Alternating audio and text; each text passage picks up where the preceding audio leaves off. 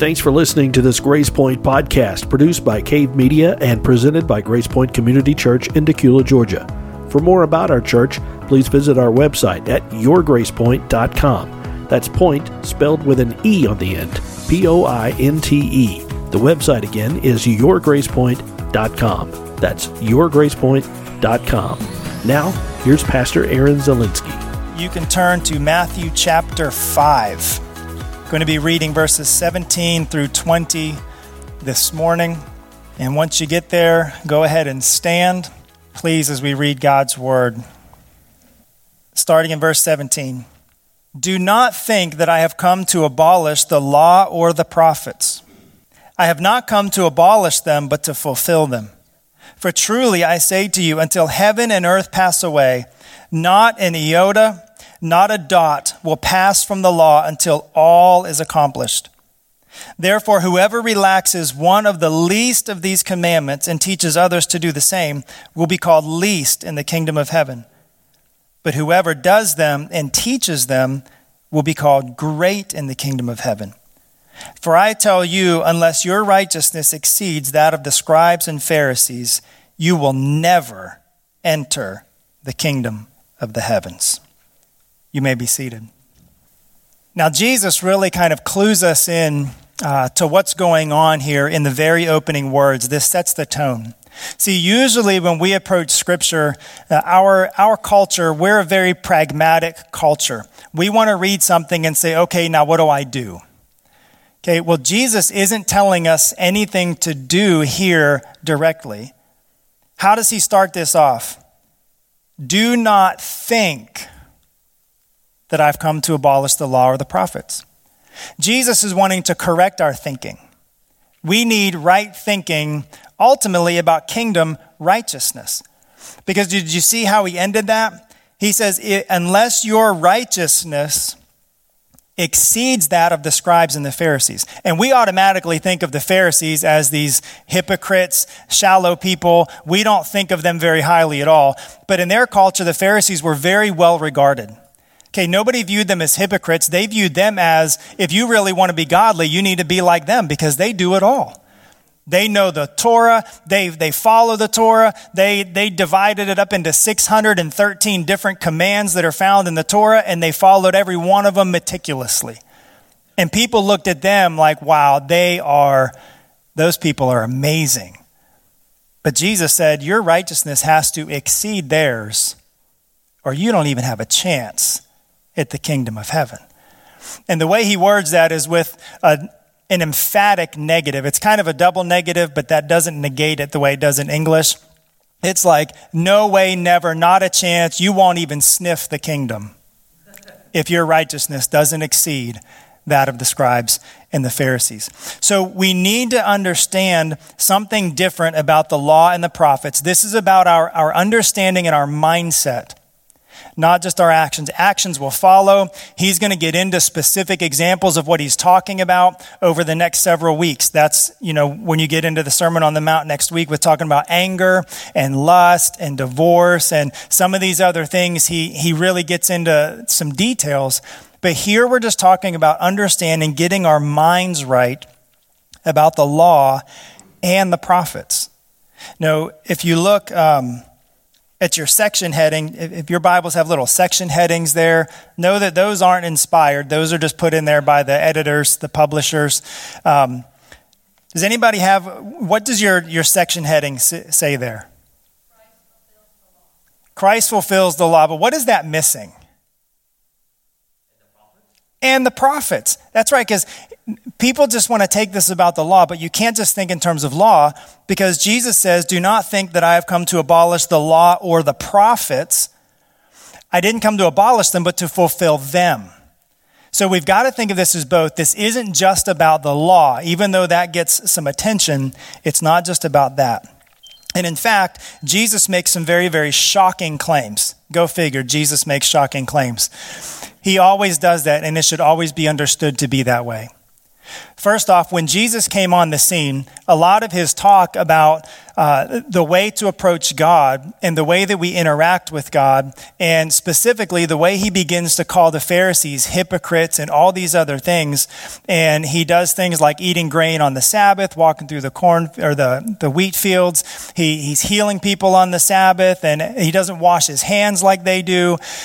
And people look at Jesus, they see what he does, they hear what he's saying, and they say, well, we might as well just take this and set it aside because he's doing something different. He's doing something new. He's not following the Torah and the scriptures the way that they do. He's doing a whole new thing. And Jesus is saying, wait a minute. Slow your roll on this. We're not getting rid of all of this. In fact, he makes it almost seem unbearable because he says, look, none of this is going to disappear. Everything has to be done.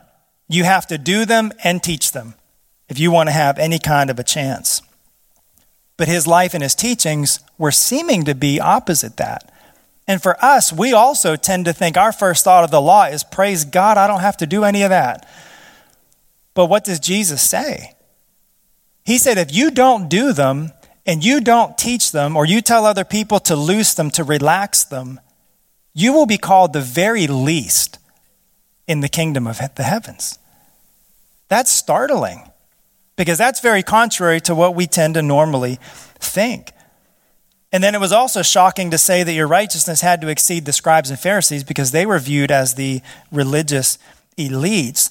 But he's making the point that their strict legalism of fulfilling every minutia of it isn't sufficient.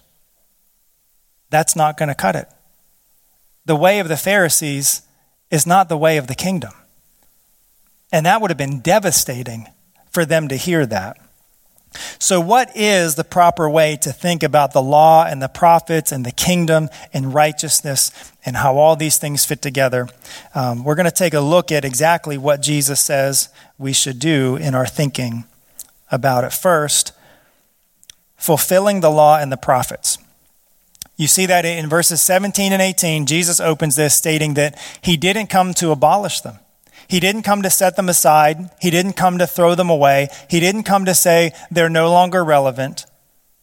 He didn't come to do that. He said that he came to fulfill them. And notice it says them, because the law and the prophets are taken together. But also the law and the prophets, when you word it like that, you're really referring to the whole of Old Testament scripture. This isn't just about individual commands. This is about intent. This is about purpose. This is about what they're pointing to, what they're looking at, what they're foreshadowing, that all of this is going to be fulfilled in Jesus, in his kingdom, and in his people. But we have to think of it that way. It's when you think of law and prophets, don't think of specific commandments and specific prophecies. He's talking about the whole thing. An example would be when you read in the news and you hear that the White House made this statement. First of all, we know that it's not talking about a house actually talking. What does the White House refer to? Well, it could be the president, it could be the Senate, it could be anything related to the government at large. And if you're in a foreign country and they say the White House is doing something, they may think of just the whole United States at large, because when you refer to our leadership, you're by default referring to all of us. We think of it the same way. The term, if you've heard the term, the Kremlin, talking about Russia, that's in the news a lot, and they say the Kremlin said this. That's not a word referencing Putin as their president. The Kremlin is essentially their White House. It's the seat where their government is in Moscow. And really they use that term for any kind of capital in the areas, but the one in Moscow is obviously the most prominent, so that's the Kremlin. But that's what it is. So when Jesus says the law and the prophets, he's speaking of all of this. So we need to know right off the bat, he's not really zeroing in on necessarily every specific commandment and only the commandments, but he's talking about the entirety of all of it. And he really makes that clear by saying not an iota, not a dot. Okay, and those would be, whether it's the Hebrew or the Greek, there's a really small letter. Think of it like an I. Okay, a lowercase I in English has a tiny little mark and then a dot. He splits the I up and says, not the little mark, not the dot, not one single speck of this law or the prophets is going to just be cast to the wayside. It's all got to be fulfilled. And he's going to fulfill all of it. But that's significant when you think of it as all of the Old Testament, because he's not abolishing God's plan. He's not abolishing God's purposes for his people. He's not scrapping this and starting over. Some people like to think of the law as plan A and Jesus was plan B when the law didn't work out. That's not the case. Jesus was always the goal. The law was never intended as an end in itself. It really wasn't even a means. It was something to provide oversight to help them understand how to best live life until Jesus came and made a way and brought redemption. Think of it like the overpass at Harbins. Right now that overpass is open, that's great. But you know, the road that was running beside it wasn't the original road. The original road was where the overpass is now. But then they had to build a side road until they could get the bridge built. And the side road was never intended to be a permanent road. It was just there until the bridge could be made, right? The law wasn't a failed plan. It served a purpose, and it has a purpose. But it was always and only a kind of a temporary thing until Jesus came to bring the fullness of it. So Jesus is saying, look, I'm not changing the script here and redoing the entire thing. I'm coming to fulfill this and, in fact, return to what was intended all along. But people have gotten away from it. And so Jesus is bringing them back to the true purpose and plan of God. And ultimately, he's fulfilling everything in the Old Testament scriptures by making kingdom life both available and possible for human beings. That's what God intended all along. The law played a role in that, was a part of that. The prophets played a role in that. And that's why Matthew, above all the gospel writers, is so adamant that every time he mentions an Old Testament prophecy or something Jesus did, he says, this was to fulfill what the prophet said. Or Jesus did this in order to fulfill that. And then he quotes the Old Testament phrase or verse there. And this isn't just about securing eternity for us, which is where, again, we tend to default. This is about enabling us to live life with God, both now and in eternity. If you're living in the kingdom, if you're living eternal life, death is just another day. Most days we go to sleep and we wake up wherever we went to sleep at. One day in Christ, you're going to go to sleep and wake up in a different place, but it's still going to be you and you're still going to be living your life just in a very different way.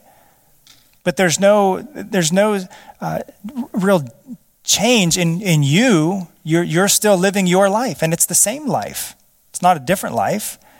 It's the same you living the same life in a very, very different way. But Jesus makes it available. He deals with sin. He gives us the Holy Spirit. He comes back to this same thought about the kingdom and the law and fulfillment of the law and the prophets in chapter 7, another very, very familiar place. He says, whatever you wish that others would do to you, do also to them, for this is the law and the prophets. Kind of bookends his real dealings with the law and the prophets in the sermon. But that's what we need to think about. And it also implies that our kingdom living now also fulfills the law and the prophets. We've not been given a pass to not fulfill the law. We think that way. We're going to address a couple things where we think about that from, but our life in the kingdom should still be fulfilling the law in its fullness, its full intent, its full purpose, because this very concept is central to the whole Sermon on the Mount. And that's central to the way we follow Christ, because this is his most thorough and compact, put together presentation of life in the kingdom. We can't just take this and dismiss it. But that means for you, your life following Jesus is also the fulfillment of God's plans, God's purposes, all throughout the law and the prophets. But what does that look like? What does that really look like for us to live a life that fulfills the law and the prophets? Because our two kind of defaults are, well, then we need to become legalists and do everything. Or people say, well, no, it's all about grace, so we don't have to do anything.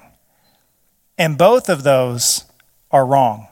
And Jesus addresses both misconceptions. First, we see in verse 19, reconciling the law and the kingdom. And this is where we struggle. This is where present-day Christians struggle, because our first thought is to just do away with it. Praise God. You know, we're in the New Testament. Jesus died. There's a new covenant. We don't need any of that. And unfortunately, that makes a lot of us, people call themselves New Testament Christians and view themselves as New Testament churches. And that's tragic, because that's not biblical. Remember, I don't know if we did this before starting Matthew, but we should have. In front of Matthew, there's that little page that says the New Testament. That's not inspired by God. Okay, it's just Malachi, then Matthew. Matthew's just the next book. Okay, Jesus changes everything, absolutely. But that doesn't mean everything disappears. We need to know about creation. We need to know about Adam. We need to know about Eve. We need to know about Cain and Abel. We need about Noah and the flood and what God did and why he did it. We need to know about Abraham and the promises that God made to him. We need to know about David and what it means that Jesus is the son of David and is the rightful king. If we just discard all of the old, because remember, he's not just talking about commandments. He's talking about the law and the prophets at large. We can't just discard all of that. Can't do it. So what does Jesus say? He says, not so fast. He says the law can't be abandoned. It's going to be fulfilled, and it's going to have its fulfillment in kingdom living. And Jesus makes it even more difficult. Stace, if you could bring verse 19 up for me there, because he gets very, very specific about this. Whoever relaxes one of the least of these commandments and teaches others to do the same will be called least in the kingdom of the heavens. A single one. We can't relax it. We can't loose it. We can't say, well, that one doesn't really need its fulfillment. No, it does. They all do. And that's not me saying it, because I'm with you. There's some things I'd rather not jump into on that. But Jesus is saying this. So what do we do with it? If we can't abandon it, what about Paul, right? What about Paul saying, I died to the law. I've been set free from the law. How do we deal with that? How do we handle it? What about living in different covenants? Well, what does Paul say about the law? In Romans 7, Paul says the law is holy, and the commandment is holy and righteous and good. Jesus references the law all the time in a very positive light. Have you ever read Psalm 119? What do we know about Psalm 119? It's long. Yeah. And what were you saying? It's the longest chapter in the Bible. And what is the entire longest chapter in the Bible about? He uses, I don't know how many different expressions, law, commandments, statutes, precepts. All these different things. And he doesn't say they're burdensome, they're terrible, they're a weight that I can't bear. No, he says your commandment is beautiful. Your laws are lovely. Your precepts are mind-blowing. And when people look at our law, they're going to say that people is so blessed to have such an amazing law to govern their way of life like they do. There's not a negative comment about it. So we need to think about the laws. God didn't give us the laws to shackle us, to chain us, to steal all of our fun, to be a great big killjoy in the sky. No, God knows what is best for life. He understands the best way for us to live. I don't care what thing you think of. If it has an owner's manual, operating it within its intended specs is going to be the best way to get the best use and the longest lasting use out of that thing. Human beings are the same way. God says, I know what is good for you, And if you live like this, it will go well with you. Because that's what makes for good life. When he outlawed all sexual interaction outside of a husband and wife marriage, it wasn't because God knows all this fun that can be had in sex and says, well, I just don't want them going there.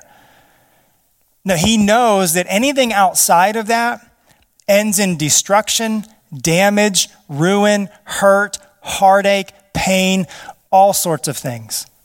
I mean, if people would just stick to that one thing, there's no more sex trafficking.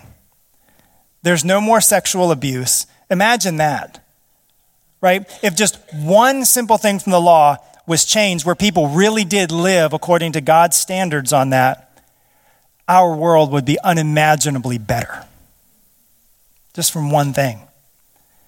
Maybe God knows something. He understands it.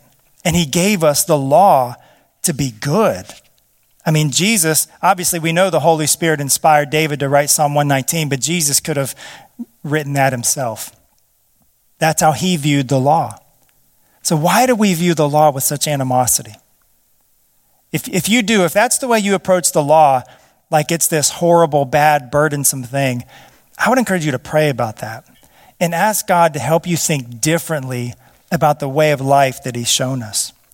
Because as Jesus' followers, we have to do them and teach them in order to be of substance in the kingdom of the heavens. So now I know what you're thinking. Does that mean we all have to be legalists? Does that mean we have to start learning all 613 of these things and doing them? I don't think so. Because Jesus goes there, but then he goes to verse 20. And he says that if your righteousness doesn't exceed the scribes and the Pharisees, you don't have a chance. And that's what they did. I mean, they took that approach. They said, well, if we got to fulfill it all, we better get busy doing them. They broke them down into all their specific things and they start doing them. But when Jesus says this, he's making the point that slavish obedience to every specific detail of Scripture is not the point. And everybody said amen. Whew. But that's what they thought. Remember, they were very highly regarded by these people. Everybody viewed them as the way to really honor God with your life. And now for Jesus to say your righteousness has to be above theirs. I mean, could you imagine the deflation in their hearts? We have to be more righteous than them? Jesus, don't you understand? They do everything in here. And they do it right. In fact, they made all kinds of other things just so that they wouldn't come close to breaking these. You know, like there's the command to not do work on the Sabbath. And they say, well, how much can we do that's not considered work? Well, so that we don't walk too far and consider that work, we're going to set a limit on how far you can walk on the Sabbath. God didn't say that, but they said, well, if we're not supposed to work, we better limit how far we walk. We need to limit how much we can carry on the Sabbath so that we're not seen to be doing work. So they could only carry so much weight. They can only walk so far. All these other things they came up with, not because they just love rules, but because they really don't want to violate God's command on the Sabbath. It was well-intentioned. Their hearts were in the right place.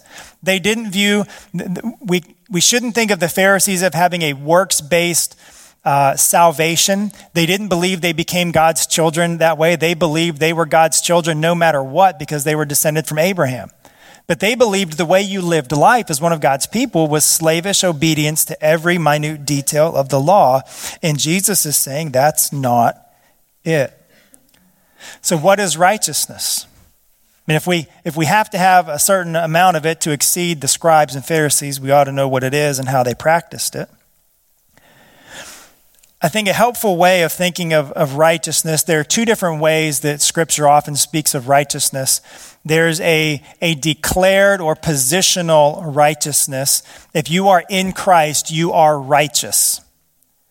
But then there's a righteous lifestyle, a right living. So there's, think of righteousness, the word right starts it. There's a right standing and a right living, okay, that are included in righteousness. And we tend to think of it usually in terms of justification, like in legal terms. If you're declared innocent, you're righteous, you're in the right. And if you live that kind of life, you're righteous in your living. But we need to get away from some of the legal thought of this thing, like God as the great big judge behind the desk. That's not the full picture of it. And that's a part of it. Jesus is absolutely the judge. The Holy Spirit is an advocate.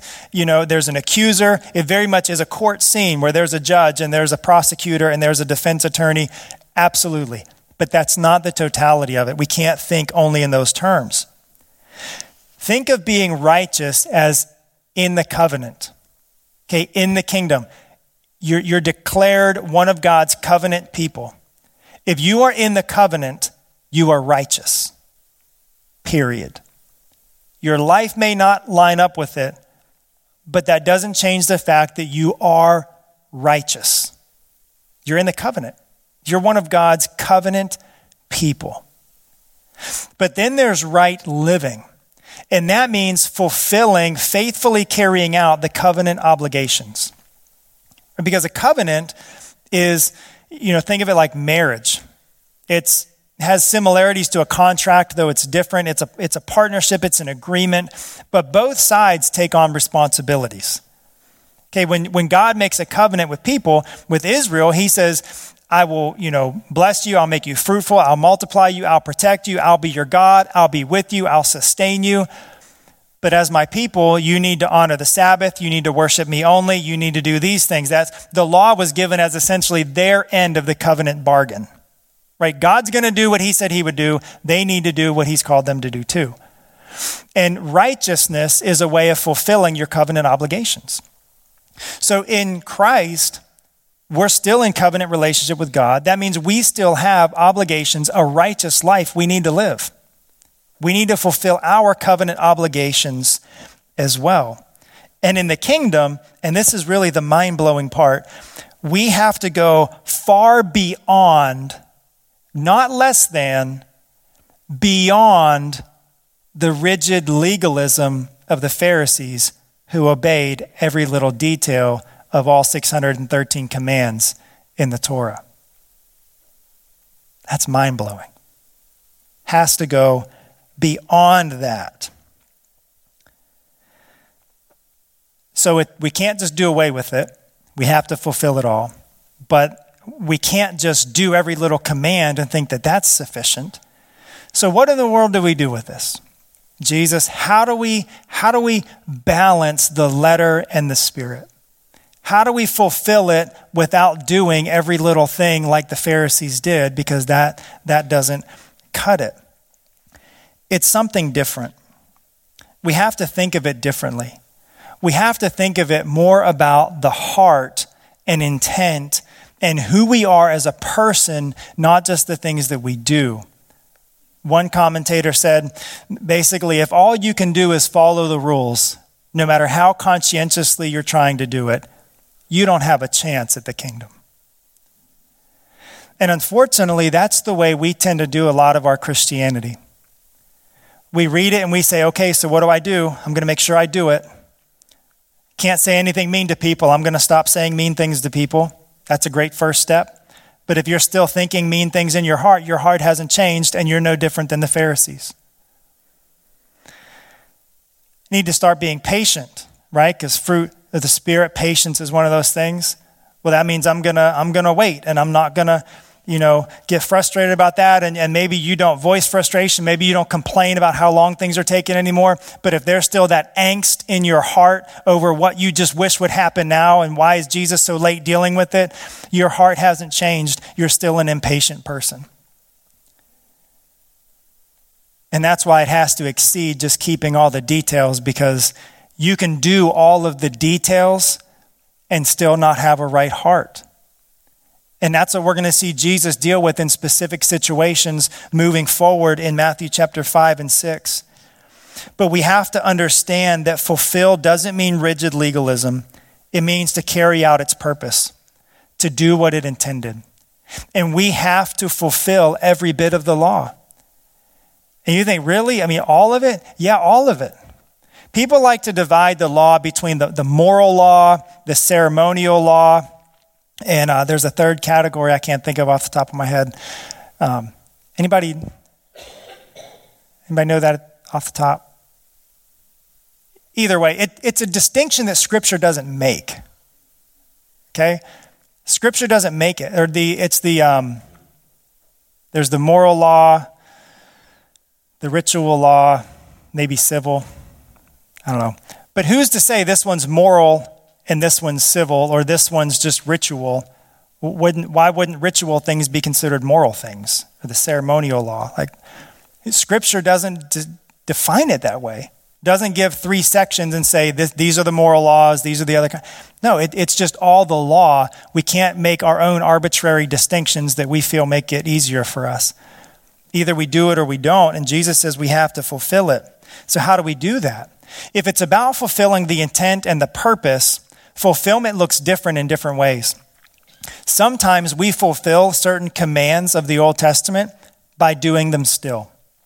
Things like the 10 Commandments, to love God first, to have no other gods before him, to have no statues or images that we worship, okay, to not murder, to not steal, to not commit adultery. Right? We fulfill those things by doing them, by living them. The greatest commandments. Jesus said the 2 greatest commandments: love God with all your heart, soul, mind, and strength. Love your neighbor as yourself. In doing those 2 things, you fulfill everything in the law. So that means everything in the law boils down to lovingly interacting with God or other people. And so any law that you're wrestling with, take that approach. How does this relate to loving God or loving people, and how can I fulfill that in my life? There are some things in the Old Testament that we fulfill by not doing them. As odd as that sounds. You fulfill every single law related to sacrifices when you put all of your trust in Jesus' sacrifice as being the final one. If you were to start doing sacrifices, you would be saying Jesus was insufficient, and therefore you would actually be violating everything this says about sacrifices in the Old Testament. So we fulfill it by not doing it. We fulfill it by recognizing Jesus as accomplishing all of it. And so if they ever do build another temple, and they ever do start offering sacrifices again, it will have nothing to do with Christ-like godliness. Because the final sacrifice that God will accept has already been offered. That's it. Other things like the food laws.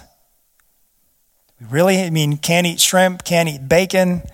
That would be a major, blow to foods that I like. But what was the purpose of the food laws? It wasn't dietary. Okay, I'm just going to say that they were not laws for healthy living. I don't know where people get that from. I don't know why we feel like we need to justify what God does even though he didn't. I promise you, beef and chicken will rot just as fast as pork when you don't have refrigeration. There's nothing inherently more healthy about beef and chicken than pork. It wasn't like pork is terrible for them, so I'm going to say they shouldn't eat it. That's not it. These are not healthy living laws. The Bible never says that anywhere. And you might still think that. You're welcome to think it. You're allowed to be wrong. The scriptures do say some things about the food laws, though. Primarily that they set Israel apart from all of their surrounding neighbors. It showed a uniqueness about them. So when you think food laws, don't think what's best for my body. Think what shows set apart to God as a people. And that's why when Jesus was trying to make a point to Peter in Acts, that the Gentiles, the non-Jews, needed to be accepted in the kingdom, how did God make this point to Peter? He gave him this vision with all these unclean animals that they weren't allowed to touch, and he said, Peter, get up, kill and eat. Peter said, no way, God. I've never and I will never, I can't go there, God. He does it again.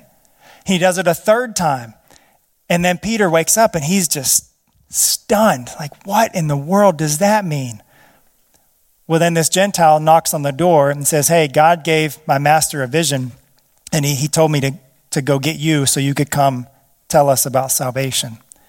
And Peter said, I knew right then that I was to go with them because God now views all people as able to be in the kingdom. And so in that, the food laws were fulfilled by saying everybody can be in the kingdom. So we don't fulfill the food laws by not eating pork and not eating catfish. You can't have catfish if you're following Old Testament laws because they have to have fins and scales. Catfish don't have scales. Sorry, no more fish fries with catfish. I know, tragic.